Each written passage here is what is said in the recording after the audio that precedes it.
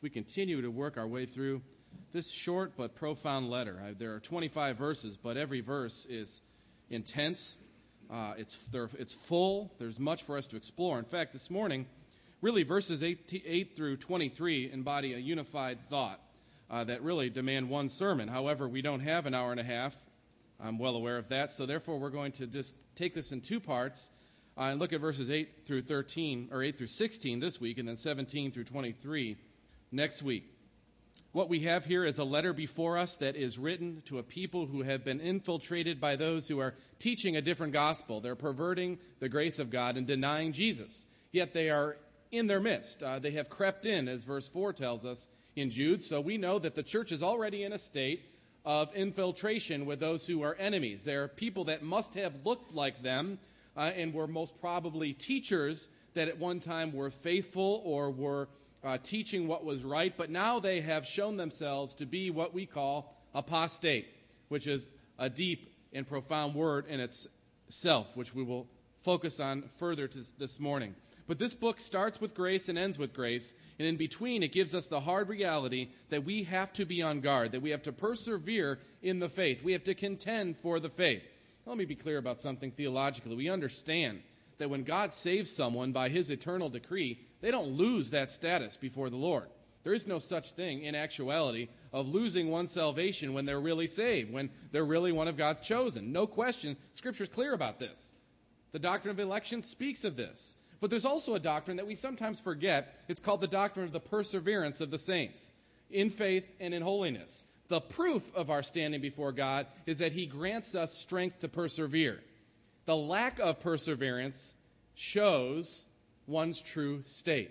Now, when I say that, I don't mean you don't take a couple steps back, several forward, the ongoing struggles of the Christian life. It's not what we're speaking of.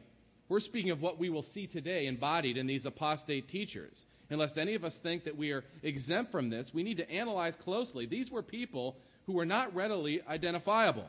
It's true. Jude rips the mask off, and we see it in all its ugliness, and it's profound, these verses. But they snuck in. They weren't noticed. They looked like everybody else for a time. We have to be sober-minded when we consider this topic of apostasy. Look at verse 8. Follow with me as I read verses 8 through 16 of Jude's letter. Yet in like manner, these people also, relying on their dreams, defile the flesh, reject authority, and blaspheme the glorious ones. But when the archangel Michael, contending with the devil, was disputing about the body of Moses, he did not presume to pronounce a blasphemous judgment, but said, "The Lord rebuke you." But these people blaspheme all they do not understand, and they are destroyed by all that they, like unreasoning animals, understand instinctively.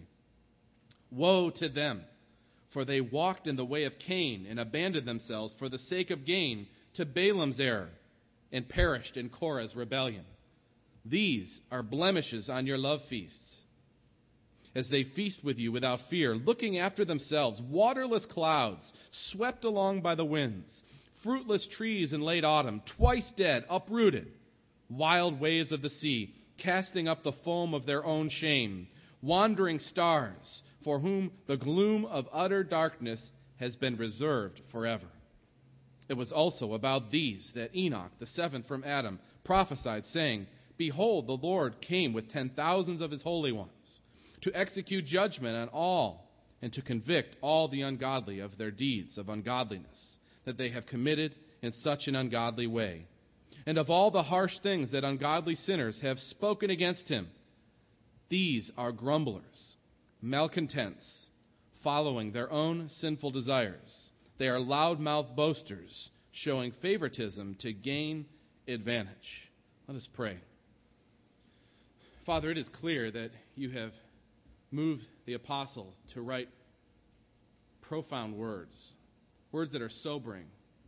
And initially, as reading them, certainly not uplifting, and they don't make us feel good, Lord, but they give us the truth. And we thank you for this. We thank you for shooting straight with us, as it were. Lord, giving us clear warning how we might preserve, how we might move forward in faith, that we might contend for the faith. Lord, guard us and protect us. Give us clear understanding. In Jesus' name, amen. If you have been a Christian for any time, you probably know of at least one person who you were just sure was a believer. Everything about what you did with them, what you spoke to them about, the fellowship you had, what you observed, pointed to the fact that this person must be born again. There's something supernatural working in their lives.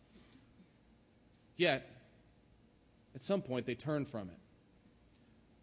When I was in ninth grade, there was a student who was in 10th grade. And ninth grade, for me, was a very pivotal year. I trusted Christ. I'd heard the gospel message many times. I wasn't going to a church regularly, except for with my father and I, who would go to the Catholic church every week, and then started going to another church, a Bible church in the evening, where I would clearly hear the gospel message. And I would hear it in other forms, other ways. I'd hear the message, and it always resonated with me. Yes, Christ, for me, salvation is in Christ. Yes, I totally grasped that. But I didn't want to look uncool in front of my friends.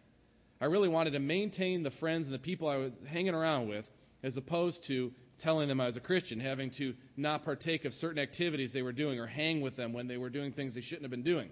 So this 10th grade student, who was a year older than me, was a strong believer. He would preach and teach to everybody that came across his path.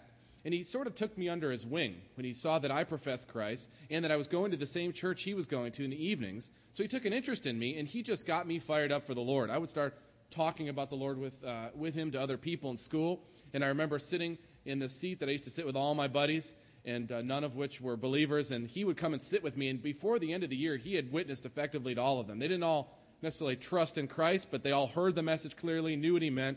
And Cliff, my friend, was one of the most outspoken people for the Lord that I've ever met. Loved the Lord intensely from everything I could tell. He had a younger brother named Jason who also loved the Lord. They came from a family that sent them to our church, and they were very, very interested in spiritual things. Strengthened me, gave me a voice in the public square. I felt confident because of his backing.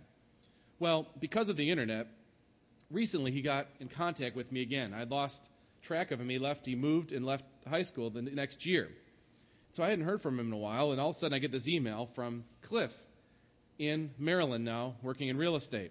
And he wrote a bunch of different things to catch me up on what was happening. Very general. I couldn't tell anything spiritual about it. Sounded like things were going well, and he did mention God a few times as blessing him. So I wrote back more particularly. I said, Cliff, and I was just so grateful for what he had done in my life. How is your walk with the Lord? Where are you now? What church are you serving in? I figured he'd at least be a leader somewhere. He was just that kind of personality. And this is only a few weeks ago. Listen to the letter that he wrote back to me. What about me, bro, you ask? And Jason, my brother, my walk with Christ? Well, you better call me and block out some time in the day planner for that one. I'm doing excellent. Got a great thing going, and God is truly blessing us. About 13 years ago, and I'm surprised that you haven't heard, I started studying Islam and have been a Muslim for 9 years now. As a matter of fact, I went to Hajj, which is the word for Mecca, 2 years ago. What an eye-opener. What a great experience that was.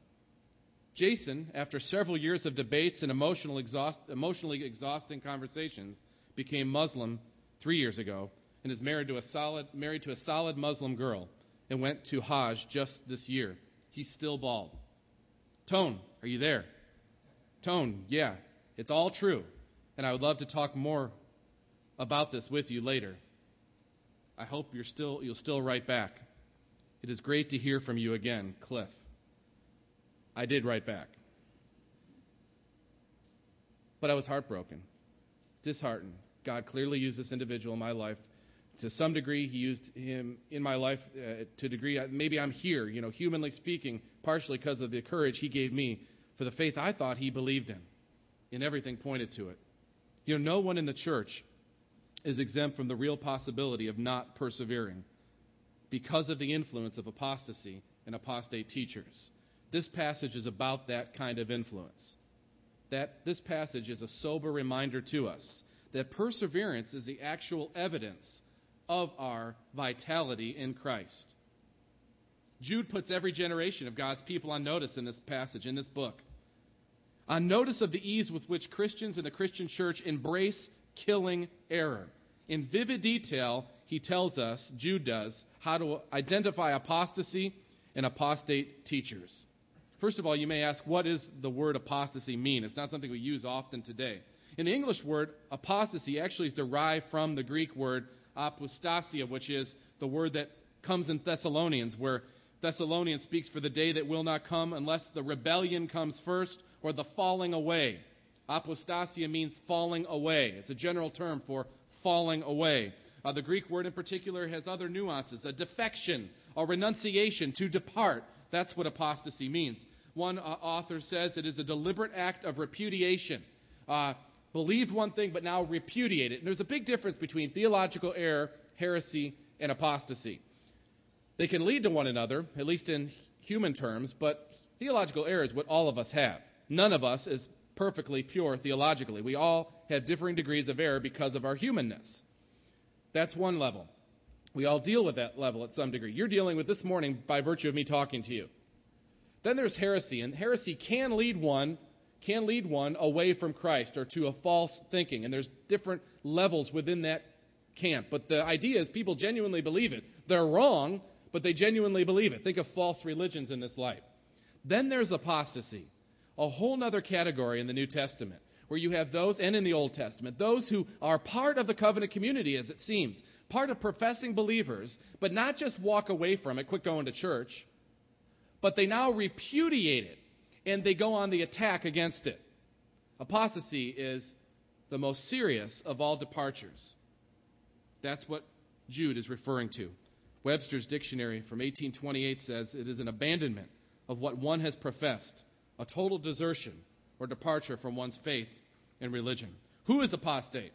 An apostate person is someone who's professed to be a believer in Christ and Christianity, but now has turned from the faith and now repudiates the faith.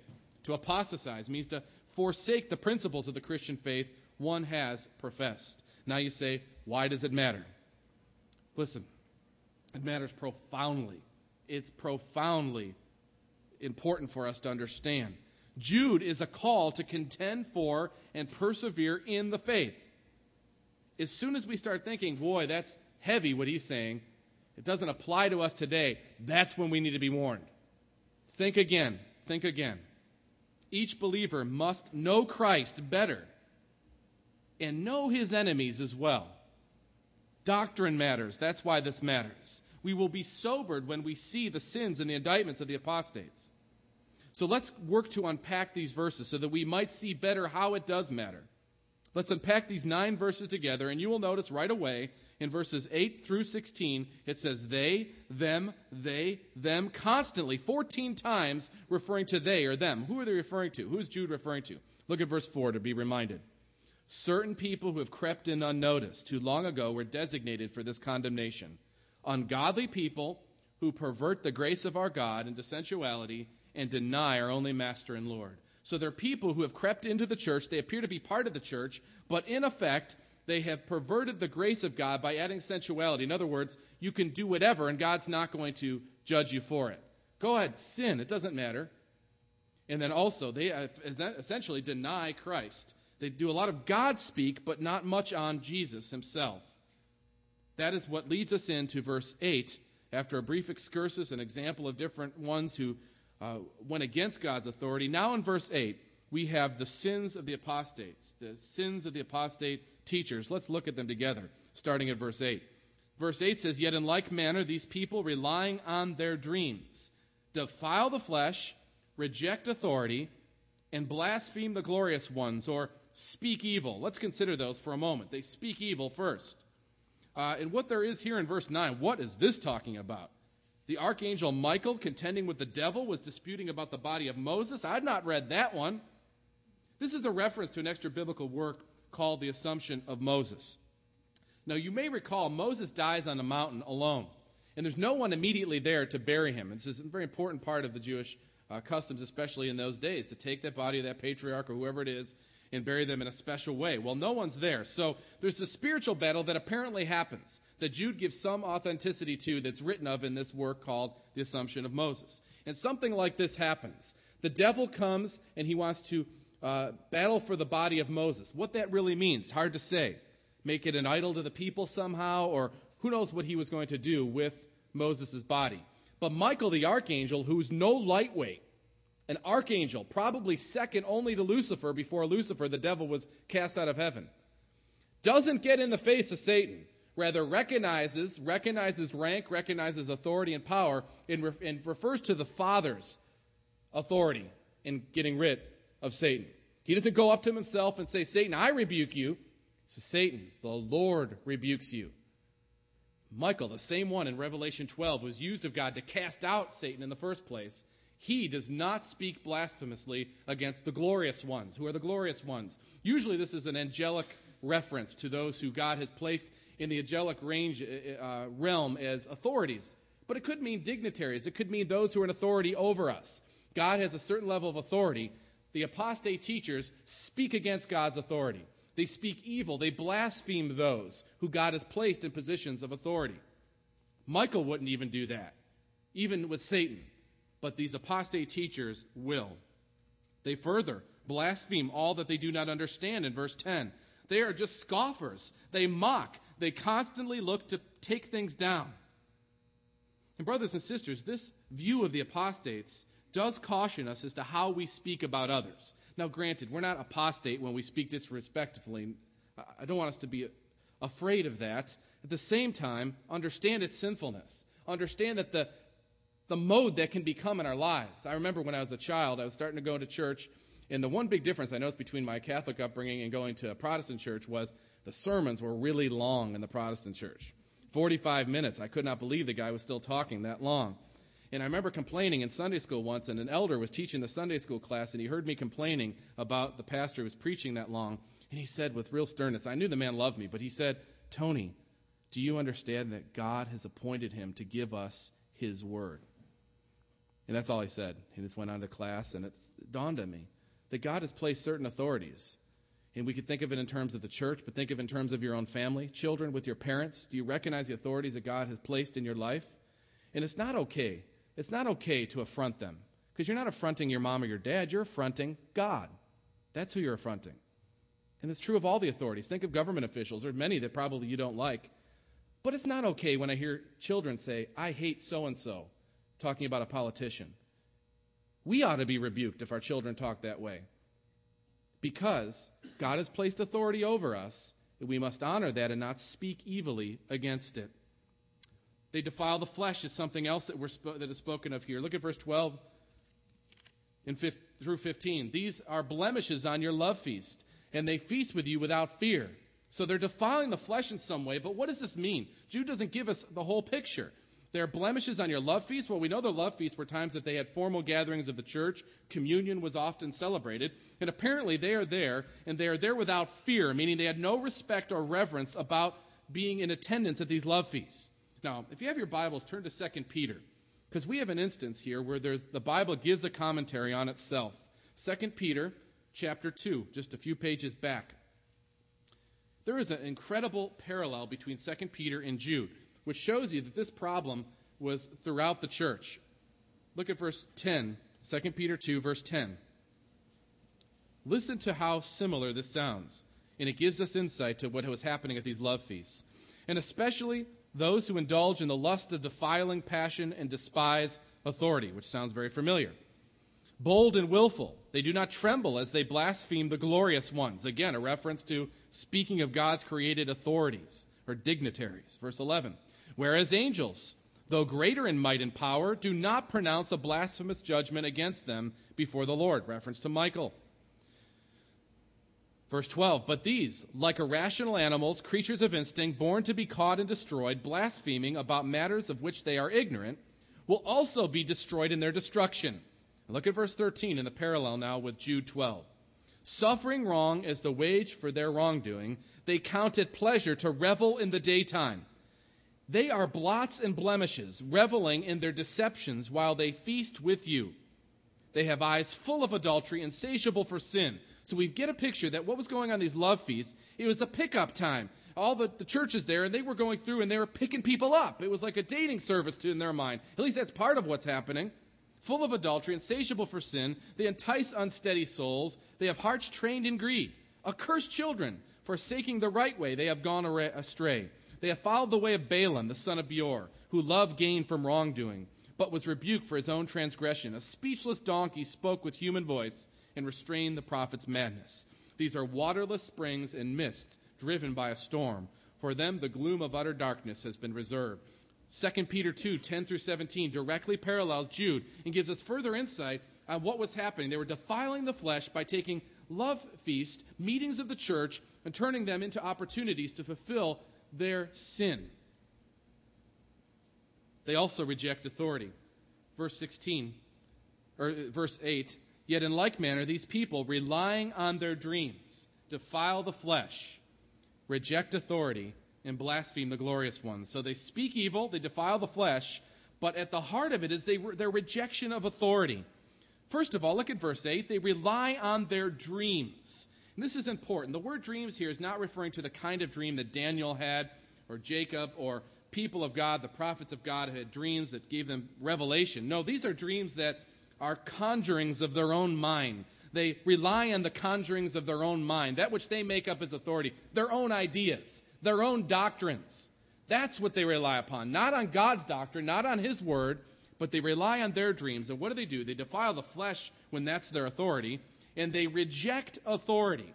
They reject authority by relying on their own wisdom rather than the wisdom of God. And then they blaspheme the glorious ones. Just the picture of Michael, who even Michael has respect for at some level, Satan's power by invoking the Lord. The apostate has no respect for God's created order, no respect for his rank of authority. The example of Cain and his rebellion against God, Korah and his rebellion against God, all pictures of rebelling against God's appointed authority. In Jude 16, the last verse, these are grumblers, malcontents, following their own sinful desires. They're loud-mouthed boasters, showing favoritism to gain advantage. We need to be leery of rebellious hearts in our own lives, when we just for the sake of rebellion always have to question or criticize authority in our own hearts as that wells up. But we ought to also be leery of those who are rebels. I don't mean being original. It would be wonderful if more people were original. I don't call that being a rebel. But a rebel, always complaining about who's in authority, no matter what organization it is, whether it's the school, the church, the government, the soccer club, you name it, they're always criticizing whoever's leading it. Be very leery, because that's the spirit that at least leads to apostasy. Do we embrace the authority that God has placed in our lives, or do we rail against it constantly? That's the question. That's their sin. They reject authority. They defile the flesh. They speak evil. What is their indictment? What will come of them? Look at verse 11. Woe to them! Woe to them, it says, for they walked in the way of Cain and abandoned themselves for the sake of gain to Balaam's error and perished in Korah's rebellion. That's a sermon on its own, because those are three full examples from the Old Testament, Cain, Balaam, and Korah. But then look at verses 14 through 15. It was also about these that Enoch, another reference to an extra biblical source.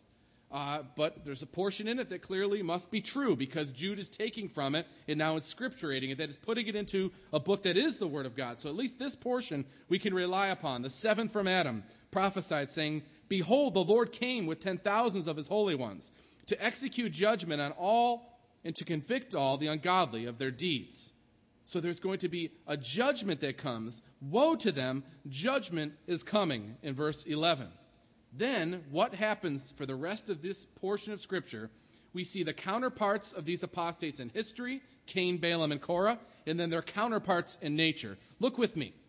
Verse 11, Cain, a reference to Cain. You all remember Cain. If you don't, Cain, one of the sons of Adam and Eve, and he was supposed to bring an offering to the Lord. He brings not his first fruits. He brings an unworthy offering to the Lord, disrespecting God, saying that God's standard didn't matter. And when God disciplines Cain, instead of receiving his discipline, he, out of malice towards God, kills his brother, whose offering God received. It's malice towards God that Cain has. It's anger towards God that he lives out with. Apostates love themselves and act with malice towards the true and living God. Balaam, what about Balaam? We know him because a donkey talked to him. But he's a mysterious figure, to say the least. He was a prophet of some sort because God gave him some ability to predict the future. At least that portion of a prophet's role he was able to fulfill at some level. But he was a prophet for hire.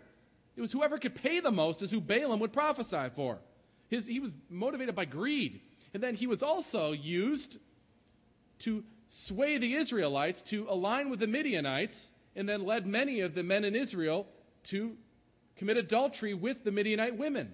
He caused them to mix in a way that God had not wanted them to mix faiths.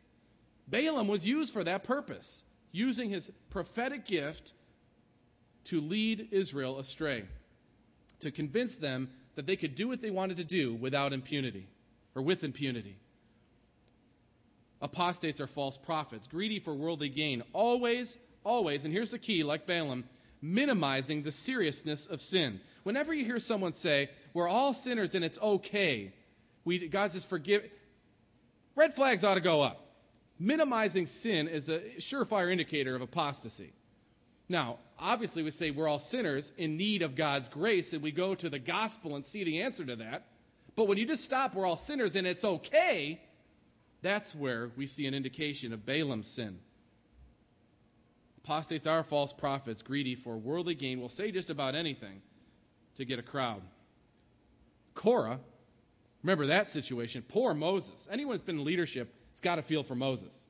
Here's Moses, didn't want to be a leader, gets called into leadership, can't even speak really very well. So kind of a cruel joke in some senses. He's got to be the leader of this great nation, and he can't speak. So he's frustrated enough, and God uses this broken vessel, if you will, to lead God's people. That's typically how he works, isn't it? But here's Moses. He's got all sorts of stress. And then he hears that Korah's got 250 people wants to come kill him.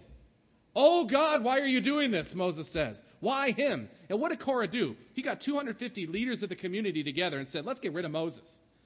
I don't like what he's doing with this. Look what he's done. Never mind the Red Sea, Korah. Never mind all the things he had witnessed. I don't like where we are today. Let's go and get him. And 250 people affront him. Now, we know what happens. Korah's rebellion's put down and they're killed.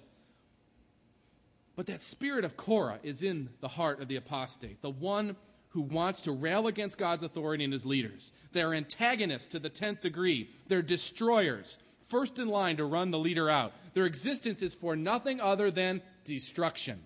That's what they're there for. Cain, Balaam, Korah. These are the historical counterparts of the modern-day apostates. What about their counterparts in nature? Look at verse 10. But these people blaspheme all that they do not understand, and they are destroyed by all that they, like unreasoning animals, understand instinctively. What a beautiful picture. In fact, these whole 3 verses are just picturesque and really give us a great picture of what is at the heart of the apostate. First, an unreasoning animal. Maybe you've heard the well and oft-used illustration for sin, but it's good. That shows us what an unreasoning animal does. You know that Eskimos, they say, when they want to kill a wolf, if they have a wolf problem, they'll get a knife and they'll dip it in blood and they'll freeze it. And then they'll stick it in the snow or in the ice. And then wolves or a wolf will come and start licking the blood off that knife. And like an unreasoning sort that a wolf is, as they lick that thing, they start to cut themselves with the knife, but they don't recognize the difference between the blood on the knife and the blood that's actually coming from their throat and their tongue. And they eat it until they die.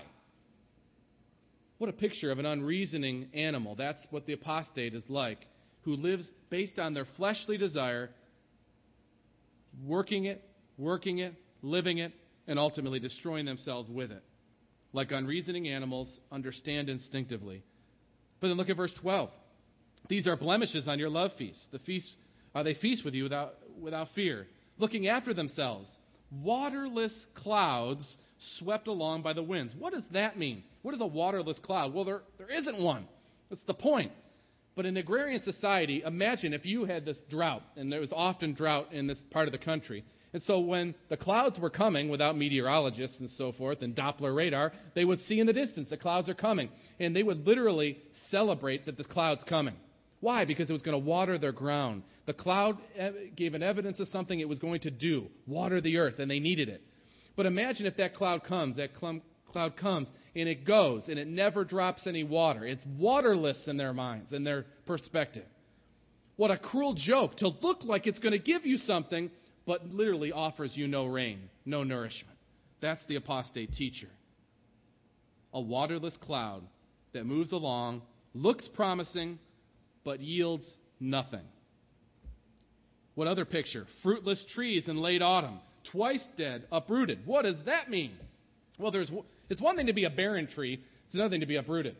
My mother-in-law has an apricot tree that she had for a couple decades that never bore fruit. There was always kind of a little mocking, a gentle mocking that went on about this apricot tree that would never bear fruit.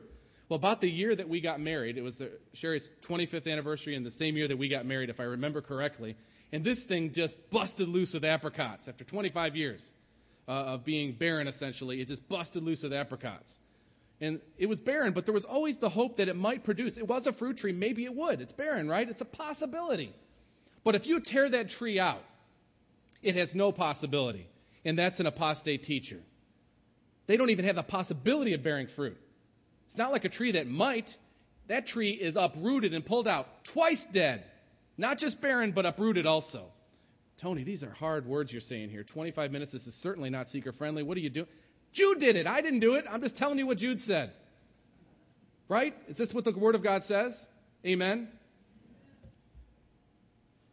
Sure, I'd like to feel better some days too, but this is the fact. This is the reality, and we better hear it because it's serious. Jude doesn't say all this in these short 25 verses with an idea that it's not relevant. It's extremely relevant. That's why we look at it.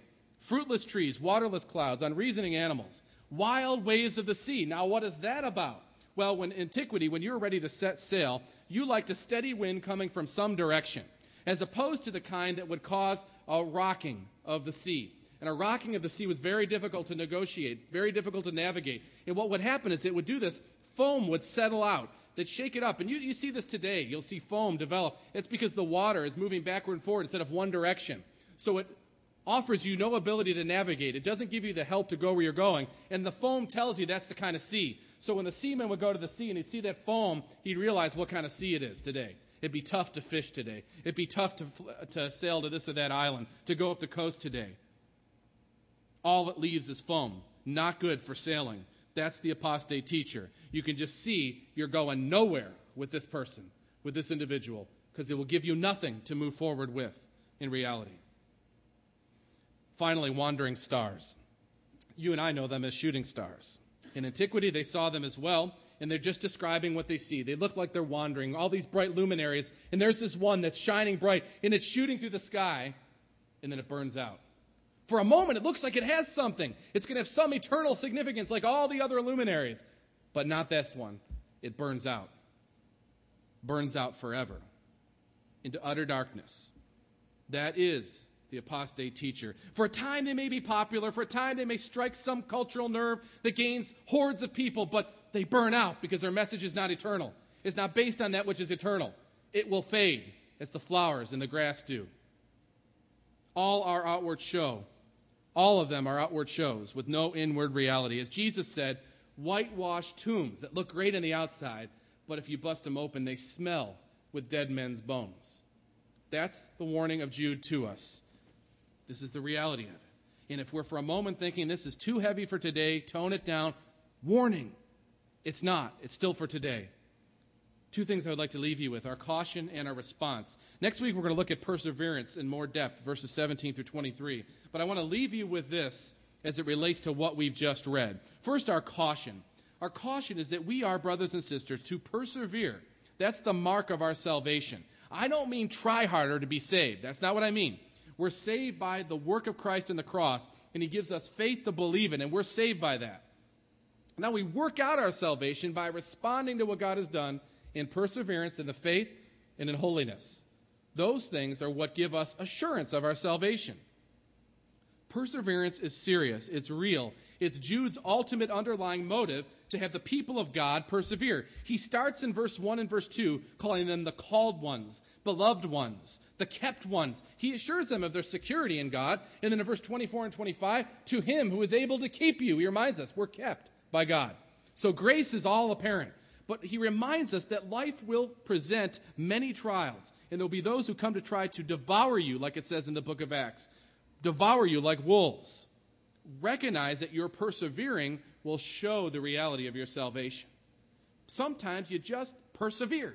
That's what you do in the face of the trials that we face. Apostasy does not happen overnight, little by little, step by step, nibble by nibble. We know this because these people were not even noticed, and all of a sudden they were among them. Jude puts every generation of God's people on notice with the ease with which Christians in the Christian church embrace killing error. That's the caution. What about a response to apostate teachers? Let the Word of God give us that response. Hear these scriptures. You need not turn there, but listen to them. Romans 16, verse 17. I appeal to you, brothers, watch out for those who cause divisions and create obstacles contrary to the doctrine that you have been taught.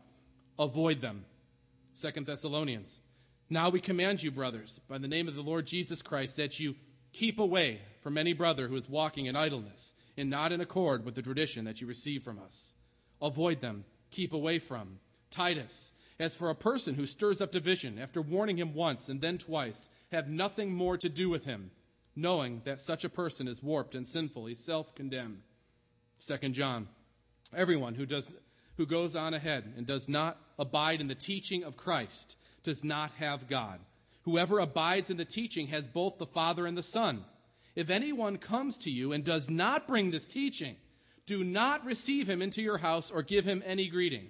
For whoever greets him takes part in his wicked works. Avoid them, keep from them, have nothing more to do with them, do not receive them. It is clear that once an apostate false teacher is uncovered, fellowship is to cease.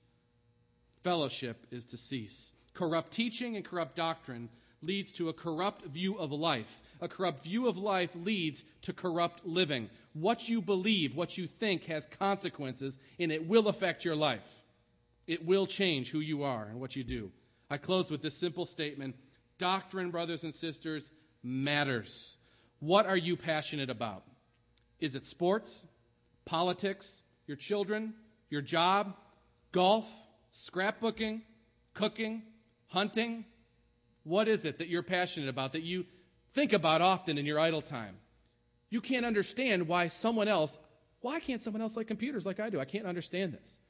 Why don't people like golf? Everyone ought to like golf, you think. I somewhat agree, but at any rate, everyone, it's a nice walk ruined is what golf is. Why is it that everyone doesn't feel this passionately about it as I do? And we all have something we can fill in the blank. We know it's not in the Bible. We just don't understand why someone wouldn't like this like we do. But doctrine doesn't fall in that category. I remember when I was starting to get more interested in what the Bible said, and the response I got from those in the church, which seems okay on the outset, but isn't when you think about it, he's going to be a pastor. He's going to be a missionary because he has a passion for doctrine. That is not just for pastors. Everyone's supposed to have a passion for doctrine. It is how we come to love Christ better. It's not just for pastors. And so if you're here thinking, well, wait a minute, hold on, I'm a little kid. I don't have time for doctrine. It's for you, children. Because whatever sphere God brings you in, and I guarantee the one you're in now, you can utilize a better understanding of who your Savior Jesus is. Whether to share Christ with others or defend against those who say Christ is not who he says he is. And you will meet those people, children. So it's for you. You may say, I'm just a simple guy. I work hard. I'm faithful to my family. I give some money to the church. Don't bother me with doctrine. I'd say it's your calling. It's your calling to know Christ better and to then share him with the world, starting with your family. You must know doctrine. There's no choice. You are a theologian. You think something about God, so you're a theologian. It's just whether it's right or wrong. And that then guides the rest of your life. I'm just a housewife. I have a pile of diapers to deal with, a house to clean up, kids to transport. I don't have time for doctrine. You can spend no better time than in doctrine. A wrong view of God will lead to a wrong view of life. A wrong view of life will lead to wrong living. And that's one of the devil's greatest schemes. I'll leave with just one simple, very simple application. I can give you many, but I'm going to give you one that I'm going to hold you to doing. I'll speak first to fathers. Fathers, if you don't have a system to catechize your children, start now. I'm not going to give you a guilt trip for not doing it. Many didn't even know what that meant. What does catechize mean? But start now. We have books on children's catechism that you can have. And we'll give them to you. And then we have the regular catechism, which used to be the children's catechism. And we even provide opportunities where the elders and volunteers help catechize our children Sunday nights. But it starts in the home. Fathers oversee this. Now, here's the beauty of it. It's not just to do this as giving an edict, because your wife will probably be the one who does the day-to-day work with children on this.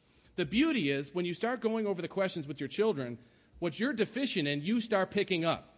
And even the children's catechism gives you just powerful realities about God that you can start knowing now if you don't know them. And you can start to become indoctrinated in a way that doesn't take more time than you should be spending anyways. And then your wives will be going through it, and they come to understand that doctrine as well, and it's powerful. How many have ever sat, without showing your hands, will go through with kids memorizing verses or memorizing catechism questions, and you start knowing the answers to them yourself? Your child probably knows them better than you know how that works, but you'll start to learn them. And that simple thing, if you would just do that, doctrine would start to matter more, and you'd be amazed when you hear your child tell you what a covenant is. Amazed when you hear your child tell you what is the meaning annexed to the fifth commandment. It'll amaze you when he tells you what God's word is, what the chief end of man is. It'll amaze you when he tells you what sin is. If you don't know it, I'm not beating you up. I'm saying we've got a tool for learning it. And the scripture goes with every one of those questions and answers. It's not too late to start that. And if you can imagine, we've actually devised most of the programs of the church around such things, training in these areas. For those who don't have children, and say, that doesn't apply to me. Sunday nights, we go through the Westminster Confession. We have other doctrinal opportunities. We have a book table. We have all sorts of opportunities for discussion among the brethren in the cistern. Come and speak and talk about what it is that makes our God great, which is given to us in the revelation of Scripture. And it's this simple. Doctrine is what this table represents, what the Word says. Christ dies for us and gives us eternal life. And this is all that which orbits that truth. And we need to learn it and know it so we can know Him better. Doctrine matters. I close with the words of Paul to Timothy. I charge you in the presence of God and in Christ Jesus, who is the judge of the living and the dead, by his appearing in his kingdom, preach the word. Be ready in season and out of season. Reprove, rebuke, and exhort with complete patience and teaching. For the time is coming when people will not endure sound teaching, but having itching ears they will accumulate for themselves teachers to suit their own passions. And they will turn away from listening to the truth and wander off into myths. That's happening all over the place. Stave it off by falling in love with doctrine yourself, the people of God, so that we might unmask apostasy when it shows, and that glory might come to our Savior. Let us pray. Lord, we thank you for the reality that